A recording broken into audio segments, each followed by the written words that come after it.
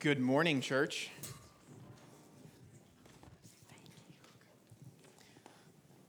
was looking through my closet today and I thought, what shirt best describes the way that I feel after not having preached for 7 months at our church? I was like, found it.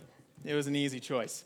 In all seriousness, this is a shirt that Sonny got me when Sonny came back from Nigeria, and I was saving it for a special occasion, and it feels like a special occasion. God is very good and very kind in allowing us to gather here today. He's very kind in allowing me to be able to preach. The last time I preached was mid-November here, and so to be able to receive permission, we're thankful from the authorities, we're thankful for the church center, and we're thankful for your prayers and God in answering in His grace. So we're going to be reading today. Our sermon text will be John 7, verses 10 through 24. John 7, 10 through 24. You can follow along in your Bible. Hopefully you open your Bible up. We're going to be kind of jumping around in the chapter of John 7. So have your Bible open and you can follow along on the screen behind me as well. John 7, starting with verse 10. But after his brothers had gone up to the feast, then he also went up, not publicly, but in private. The Jews were looking for him at the feast and saying, "Where is he?" And there was much muttering about him among the people. While some said, "He's a good man," others said, "No, he is leading the people astray." Yet for fear of the Jews, no one spoke openly of him. About the middle of the feast, Jesus went up to the temple and began teaching. The Jews therefore marveled, saying, "How is it that this man has learning when he's never studied?" So Jesus answered them, "My teaching is not mine, but his who sent me. If anyone's will is to do God's will, he will know whether the teaching is from God or whether I am speaking on my own authority. The one who speaks on his own authority seeks his own glory. But the one who seeks the glory of him who sent him is true, and in him there is no falsehood. Has not Moses given you the law? Yet none of you keeps the law. Why do you seek to kill me?" The crowd answered, "You have a demon. Who is seeking to kill you?" Jesus answered them, "I did one work, and you marvel at it. Moses gave you the circumcision, not that it's from Moses, but from the fathers. And you circumcise a man on the Sabbath. If on the Sabbath a man receives circumcision so that the law of Moses may not be broken, are you angry with me because on the Sabbath I made a man's whole body well? Do not judge by appearances, but judge with right judgment." This is the word of the Lord. Let's go to God in prayer. Lord, we have just asked that you speak to us. You do amazing things by your word, Lord. We need your word. And so we pray that as we look at your word right now this morning, that you would speak by it, that you would open our hearts to see the truth and to love it, that you would help us to see your glory. And in seeing your glory in the word, that you would renew our minds in helping us to grasp the heights of your plan for us. We pray this in Jesus' name. Amen. The call to discipleship is a call to die. To die not just physically, but to die to yourself and to die to the pursuit of your own glory. You cannot be a disciple of Jesus and seek after your own praise and your own glory. They don't go hand in hand. If you are seeking your glory, you are not seeking God's glory. God does not share glory with anyone. He says in Isaiah, "I am the Lord, that is my name. My glory I give to no other." If Jesus is not sitting on the throne of your life, ruling and reigning and receiving your worship, then you are not a disciple of Jesus. If you are seeking after your own glory, you are not a disciple of Jesus. You cannot serve two masters. Last week, Pastor John showed us from the beginning of John 7 how even Jesus' own brothers, the people who knew him probably better than anyone else on this world, even his own brothers didn't believe in Jesus. They knew that he could do signs. They knew that he could work wonders, but they did not believe in him because they were loving the praise that came from this world. They were living for this world, and they were not recognizing Jesus for who he truly was. Verse 5 of chapter 7 says, even his own brothers did not believe in him. Faith and glory seeking for yourselves are opposite. They are like oil and water. They cannot go together. They will separate. And this week we're going to see at how we see Jesus rightly. His brothers couldn't. We'll see the Pharisees don't. The crowd doesn't. How do we see Jesus for who he truly is? How do we believe in the real Jesus? Not a Jesus made after our own image, but Jesus who he truly is. We cannot seek our own glory and see Jesus as true. We cannot seek our own self-righteousness and see Jesus as he truly is. Instead, what we're going to see is, in order to see Jesus as he is, we need to look away from ourselves. We need to stop seeking our glory and behold his glory fully. We're going to walk through verses 10 through 24, what I just read, and we're going to see three different groups of people in our passage. We're first going to see the people or the crowd's fear. Then we're going to see the Pharisees or the Jews' hypocrisy. And then we're going to see Jesus' perfection. The crowd's fear, the Pharisees' hypocrisy, Jesus' perfection. And then we're going to close by asking the question, how do we see Jesus' teaching to be true? So if you're with me, let's walk through here and look at the first group that we see. We see the people, and we see the people's fear. Listen to verse 10. I just read it. After his brothers had gone up to the feast, then he, that's Jesus, also went up, not publicly, but in private. The Jews were looking for him at the feast and saying, where is he? So last week we saw, if you just look up a few verses on John 7, his brothers want Jesus to go up with the crowd to the feast that's going to be taking place in Jerusalem. They want him to go up publicly and to be seen. And Jesus says, no, I'm not going to go up in that way. John showed us that Jesus isn't lying. What Jesus is doing is he's breaking their categories. You want me to go up with all the worldly attention. That's not how I'm supposed to go. My hour hasn't come for that yet. He does not go with them. Instead, he goes privately, and he doesn't do miracles and signs. Instead, he teaches, as we'll see. He doesn't perform miracles. He gives his words. Verse 11 shows us that the Jews are already seeking after Jesus. They're already looking for Jesus even at the feast. They don't know he's gone up privately. They're looking around for him. Why are they doing that? Well, to take a step back, if you guys remember, this has been a while since we were in John 6 for a while, but if you remember, back in John 5, we saw Jesus do a miracle.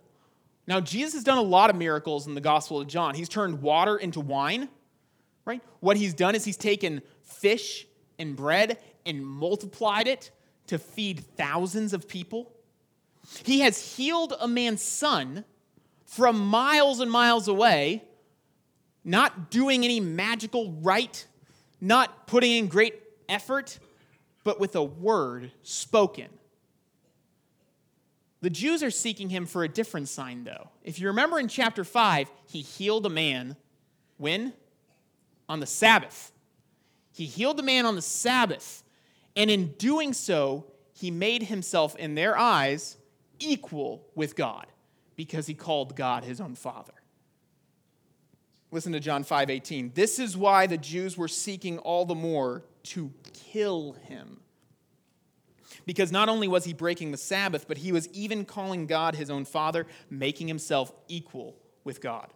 The Pharisees see Jesus' miracles, and rather than seeing glory, They think he's a problem. He's a problem that needs to be dealt with. He needs to be eliminated. We'll come back to the Pharisees in a moment. How do the rest of the people think about Jesus? Verse 12 shows us, there was much muttering about him among the people, while some said, he's a good man. Others said, no, he's leading people astray. Yet, for fear of the Jews, no one spoke openly of him. The people have mixed feelings about Jesus.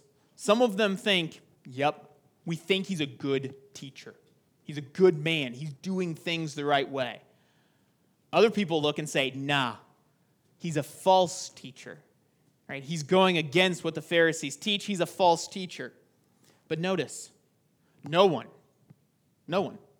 not the people who believe that Jesus was a good teacher, a good man. No one was able to speak openly about him. They refused to commit. They refused to be identified with Jesus. They refused to let others hear what they think about Jesus. Why? For fear of the Jews. For fear of the Pharisees. They loved their lives more than God's will. They loved their lives more than listening to God's words. And their love for their own lives kept them from seeing the truth. Fear of man, caring more about what other people think about you than what God thinks about you, caring more about what other people can do to you in this life. Sometimes, I don't really care what they think about me, but what are they going to do to me?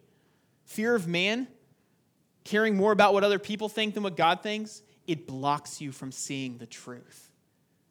It blinds you to seeing what's really there.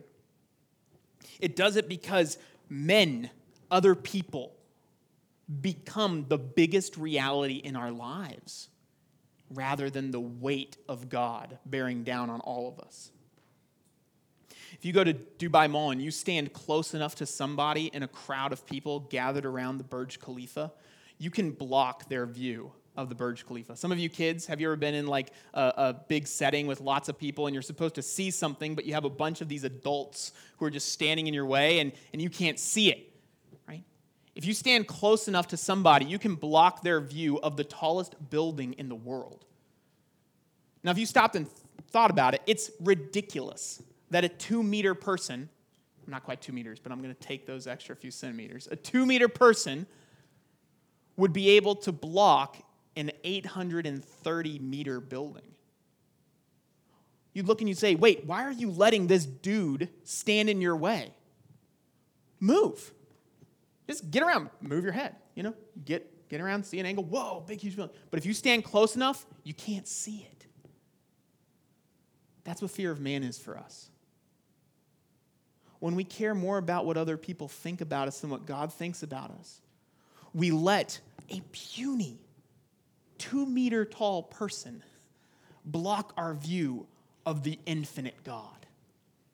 God in all his weight, all his majesty, all his glory. We don't see him. Why? Because we have someone right in front of our faces and we're blind to it. That's what fear of man has done to the people. They have the greatest teacher in the world in their midst. They have God himself dwelling with them, and they can't see him. Not for who he is. Because all they see are the Pharisees and what the Pharisees could do to them.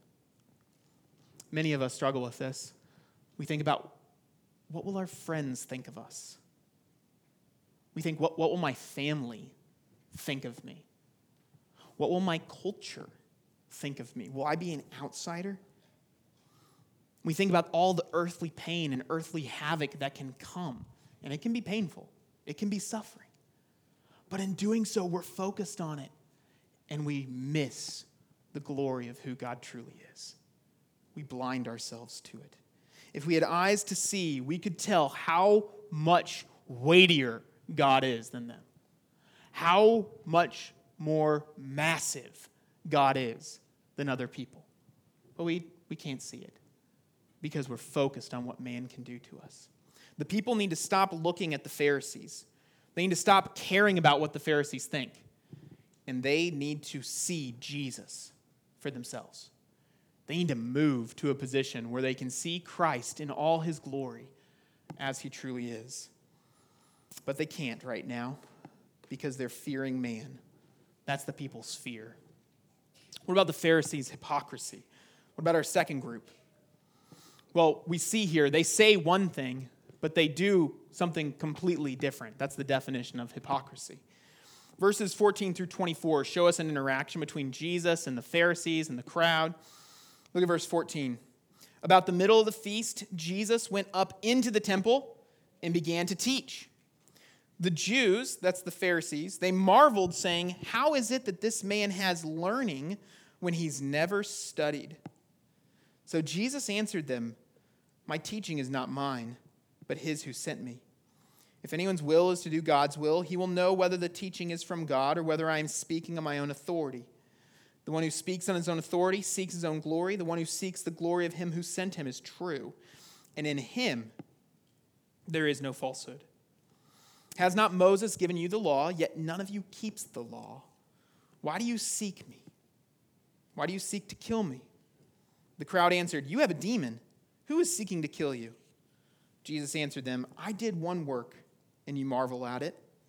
Moses gave you circumcision, not that it's from Moses, but from the fathers. And you circumcise a man on the Sabbath. If on the Sabbath a man receives circumcision so the law of Moses may not be broken, are you angry at me? Because on the Sabbath I made a whole man's body well?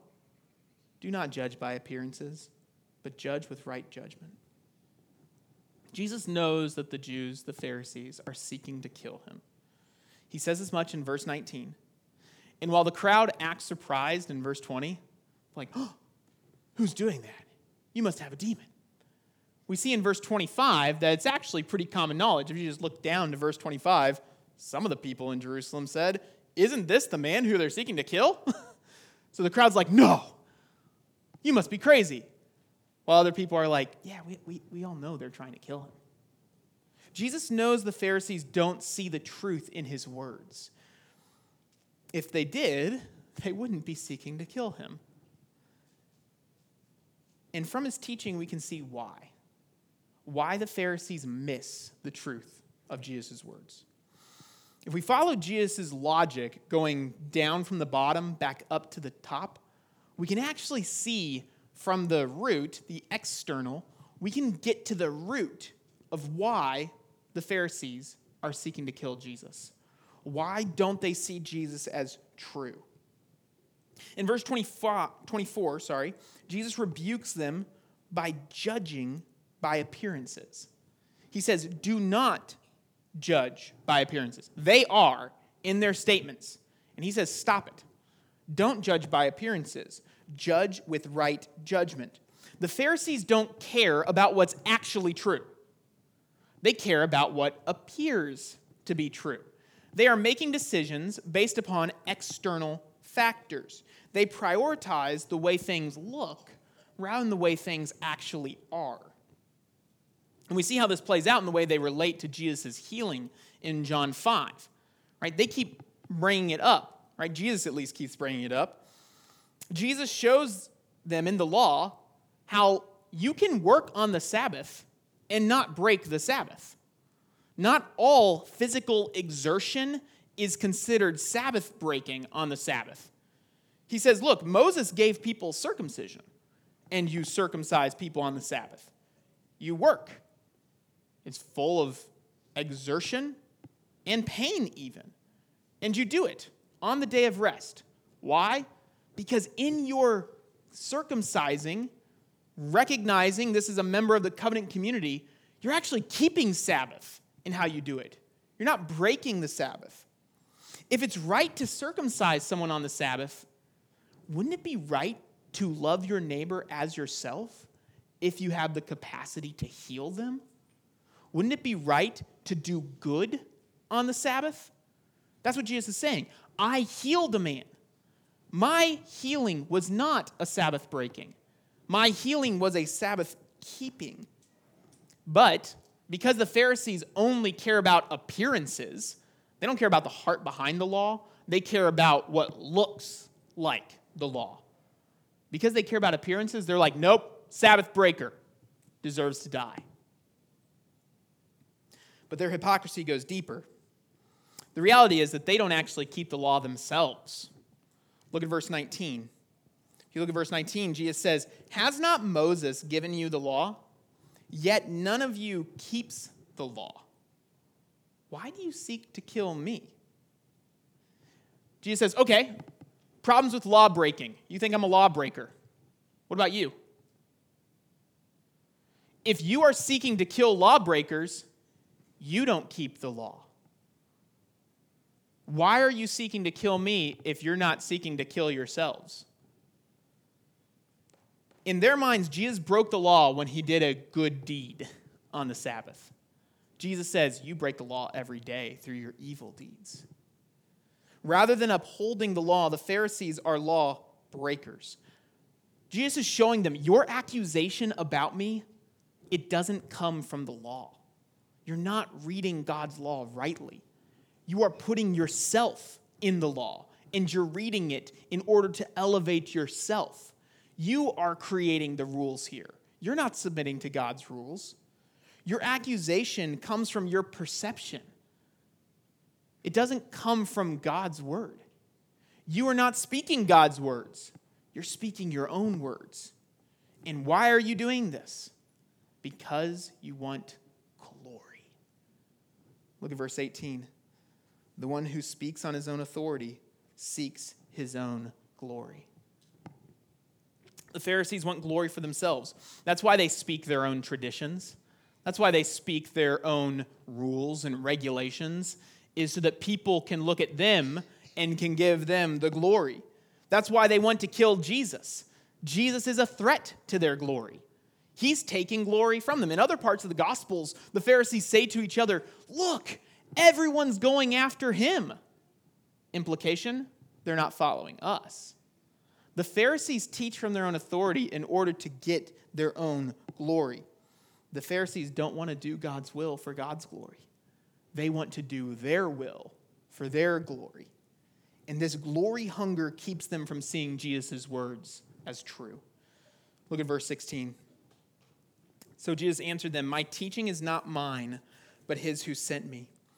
If anyone's will is to do God's will, he will know whether the teaching is from God or whether I am speaking on my own authority. If anyone's will is to do God's will, he will recognize the teaching is not my own, but God's. But just as the people's fear of man kept them from seeing the truth in Jesus' words, the Pharisees' glory hunger, which, by the way, is another form of fearing man, keeps them from seeing the truth of Jesus' words. The earthly gain, the earthly blessings, the earthly status, the earthly recognition and prosperity and power, that desire for those earthly things keeps them from seeing Jesus' words as true. They hear it, and they don't recognize the voice of God. Because all along, the Pharisees don't want to do God's will. Despite all their appearance of law-keeping, they want their own glory. They could not see him because they were focused on this world and what it had to offer them. That's their hypocrisy. And this leads to our third point. We've seen the people's fear and the Pharisees' hypocrisy. Those two groups of people stand in contrast to Jesus. Because in Jesus, we see perfection. We see perfection. Jesus is laboring in his teaching. He is teaching clearly. His logic is tight. And he wants people to be able to see his glory in the truth of his words. He wants the crowd, he wants the Pharisees to get their eyes off of themselves and see him. And recognize that if you see him rightly, you're also going to see God. We see this in 4 ways in our passage. First, Jesus' teaching doesn't come from man. It's not like the Pharisees. Jesus' teaching comes from God. That's verse 17. The Pharisees were the source of their own words. They spoke with human authority. God is the source of Jesus' words. He speaks with divine authority. The voice of Jesus is the voice of God. Jesus' words are the Father's words. Second, Jesus seeks the glory of the Father and not his own glory. The Pharisees are so caught up in their pursuit of their own glory. Jesus seeks the glory of the Father. That's verse 18. The one who speaks on his own authority seeks his own glory. The one who seeks the glory of him who sent him is true. The Pharisees sought their own glory through their traditions. Jesus seeks the Father's glory by speaking the Father's words. This is amazing when we think that Jesus has glory. Jesus is God. He has all perfection. He has all splendor. And yet, as Philippians 2 reminds us, he did not grasp with his glory. He did not count equality with God a thing to be grasped, but emptied himself, taking the form of a servant. And then later on, Paul says in Philippians 2, so that at the name of Jesus, even when Jesus receives glory, every knee shall bow in heaven, on earth, and under the earth, and every tongue confess that Jesus Christ is Lord, to the glory of God the Father. Jesus perfectly seeks the Father's glory. And therefore, number 3, Jesus is perfectly true. He is the way, the truth, and the life. No one comes to the Father except through him. That's where verse 18 ends. The one who seeks the glory of him who sent him is true, and in him there is no falsehood.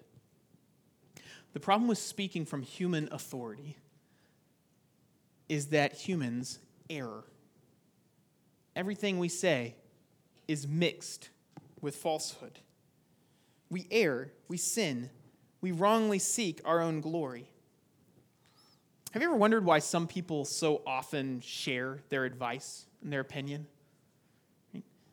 I'm an opinionated person, so I certainly have wondered why I keep doing this over and over again. Sometimes it's because we genuinely want to help, right? So there's a baby shower for Lucy today. I've never been to a baby shower, but what I've heard is that people give advice, right? Sometimes I genuinely desire to help this person. But often our desire is not actually to help, but our desire is to be seen as helpful. Our desire is to be seen as smart, as wise, as intelligent. We want people to come to us for stuff. We want people to say, man, that Luke guy, he's really, really smart. When we speak our opinions, often we're seeking our own glory. Being an opinionated person is not a personality trait. Being an opinionated person is a glory problem. Often through our opinions, we seek our own glory. Words from human authority contain human error and human sin, but God's words are always true because God is always true. This is one of the reasons why as a church, we always want to show where it comes from in this book. Is because if I get up here and if I say something based upon what I think alone, and I don't try and point back to this book, then you better run because I'm seeking my own glory, most likely. But rather, if I come and I try and say, this book is true, we submit to this book. We live under this book. We look to see what this book says, and we test things against scriptures. But, by the way, one of the ways I pray for you guys as you leave the UAE is that you would be able to test what pastors say against the scripture. Because at the end of the day, we want to see scripture as true and as right. Jesus' words are perfectly true. Fourth and finally, Jesus perfectly fulfills the law of Moses. The Pharisees could not keep the law because they approached it seeking their own glory. They approached the law the wrong way, but Jesus perfectly keeps the law. He is the one who is perfectly in step with the law. The Apostle Paul picks up this dynamic in Romans 10. He's talking about the Jews, and he says, being ignorant of the righteousness of God and seeking to establish their own righteousness, they did not submit to God's righteousness. So they are ignorant of what God really thinks is righteous, is right. Instead, they want to establish their own. And in doing so, they are lawbreakers. They don't submit to God's law. For Christ is the end or goal. Literally, the word is telos there. Christ is the telos, the end of the law, for righteousness to everyone who believes. The Pharisees' failure to keep the law should have driven them to Jesus. They should have said, "You're right. Not one of us keeps the law of Moses." But instead, they competed with Jesus because they wanted to establish their own righteousness. And they missed the fact that Jesus is the one who gives us the righteousness. He is the one who perfectly obeys the law and is able to stand in our place as a shield between the wrath of God. God's wrath against sin is real. The Pharisees were right in wanting to have righteousness. They were wrong in wanting to have their own. They sought to stand before God the wrong way. It's like a kid who makes this cardboard shield out, which is great for pretend. But if you take that cardboard shield into an actual battle, it's not going to stop anything. A sword would cut through that shield. The Pharisees stand before God with their cardboard shield and say, "I have my righteousness right here. I'm safe. I'm protected. Look at my good deeds. Look at my law keeping." And they are powerless against the nuclear bomb of God's wrath. And they're refusing to go to Jesus, who is a bomb shelter. They brought their cardboard shield to atomic warfare. Jesus covers us from the wrath of God. He fulfills the law and is able to stand in our place and take every bit of wrath righteous so that we as sinners can be forgiven and can be covered. In our sin, in our failure, we should hide ourselves in Christ. That's the glory of Jesus. I hope you see that with your eyes. See the perfection of Christ. He never goes astray from God's will. His love is always genuine love, not the fake, superficial love of appearances, but the love that is moved with real compassion, real kindness, a depth of feeling and emotion and love for people. There's no one like this man, which leads to our fourth point. How do we see him? How do we see Jesus for who he is? How do we see his words as true? He calls us, don't judge by appearances. Judge with right judgment. How do we do that? We've seen it. The answer is stop looking at yourself. Stop looking at yourself in your own glory and look to Jesus. Take your eyes off of yourself, off of those around you, and see him for who he truly is. We are all glory seekers by nature. We come into this world concerned about one person and one person only, ourselves. Right? Babies are just as selfish as adults. Adults just hide it better. We come into this world concerned about us. And as we get older, we find other ways to be concerned about us. We tear down other people to make us shine. That's what gossip is. Gossiping around someone's back. Glory problem. We hide our sins in failures. We put on a false persona so others will see us in order to shine because we want glory. We blame our circumstances. It wasn't my fault. It was my boss's fault. It was Satan's fault that I did that. Rather than looking at ourselves because we want to shine. We don't want our glory to be threatened. In order to see Jesus as he truly is, we need to stop seeking our own glory and behold the glory of God in the face of Jesus Christ. And let's be clear, it is exhausting. It is exhausting to seek your own glory. Seeking your own glory will never satisfy you. Some of you know this, whether from past or present experience. You know how much of a burden it is to constantly walk around seeking after the approval of other people, seeking to be recognized by other people. It is exhausting to be living in a way that others will approve and give us glory.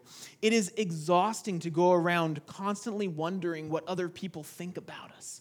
We leave conversations. I do this all the time, guys.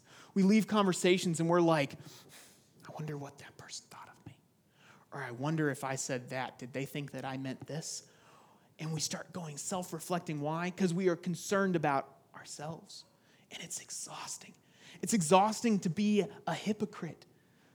To know that deep down you are not really the way that others perceive you. And to walk around with this constant fear that what if I'm found out?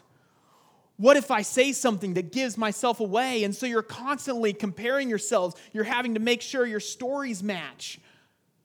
It's exhausting, guys. It will not satisfy you. Brothers and sisters, the glory that comes from man won't make us happy. It won't give us rest. It will not satisfy us. It is only when we stop looking at ourselves, stop seeking after our own glory, and turn to see Jesus and the glory of God in the face of Jesus Christ, that we find ourselves truly satisfied. We can bring our sin, we can bring our failure to Him, and He can forgive us and cleanse us with His perfection and satisfy us, though we have no money to buy it. This is a supernatural act. We can't do this on our own. We can't do it no matter how hard we try. But as Jesus' words are proclaimed, God in His Spirit opens up our eyes to see the glory of God in the face of Jesus Christ. He convinces our hearts of the truth of Jesus' words. This is what theologians call the internal testimony of the Holy Spirit. We see Jesus' words as true, not because we're smarter than other people, not because we've figured all the logic out, but because the Holy Spirit has told us and taught us how to see Jesus. As Paul says in 2 Corinthians, we proclaim not ourselves, but Jesus Christ as Lord, with ourselves as servants for Jesus' sake. For God, who said, "Let light shine out of darkness," has shone in our hearts to give the light of the knowledge of the glory of God in the face of Jesus Christ. When Jesus' words go out, the Spirit takes them and opens up hearts to see them. He applies them to our hearts, and we hear Jesus' words, and we see glory rather than what people can do to us, rather than what people can give us. We see the glory that comes from God, and we worship, and we delight, and we find rest for our souls that glory-seeking can't provide. Brothers and sisters, see Jesus in all His glory today. Move. Don't let someone block your sight. Move where you can see Him, in His word, in His people, in worship. Lord, we thank You for the words of Jesus. We thank You that they are true. In Him there is no falsehood, which means we can trust Him. And we pray, Lord, that You would help us to trust Him today. We pray this in Jesus' name. Amen.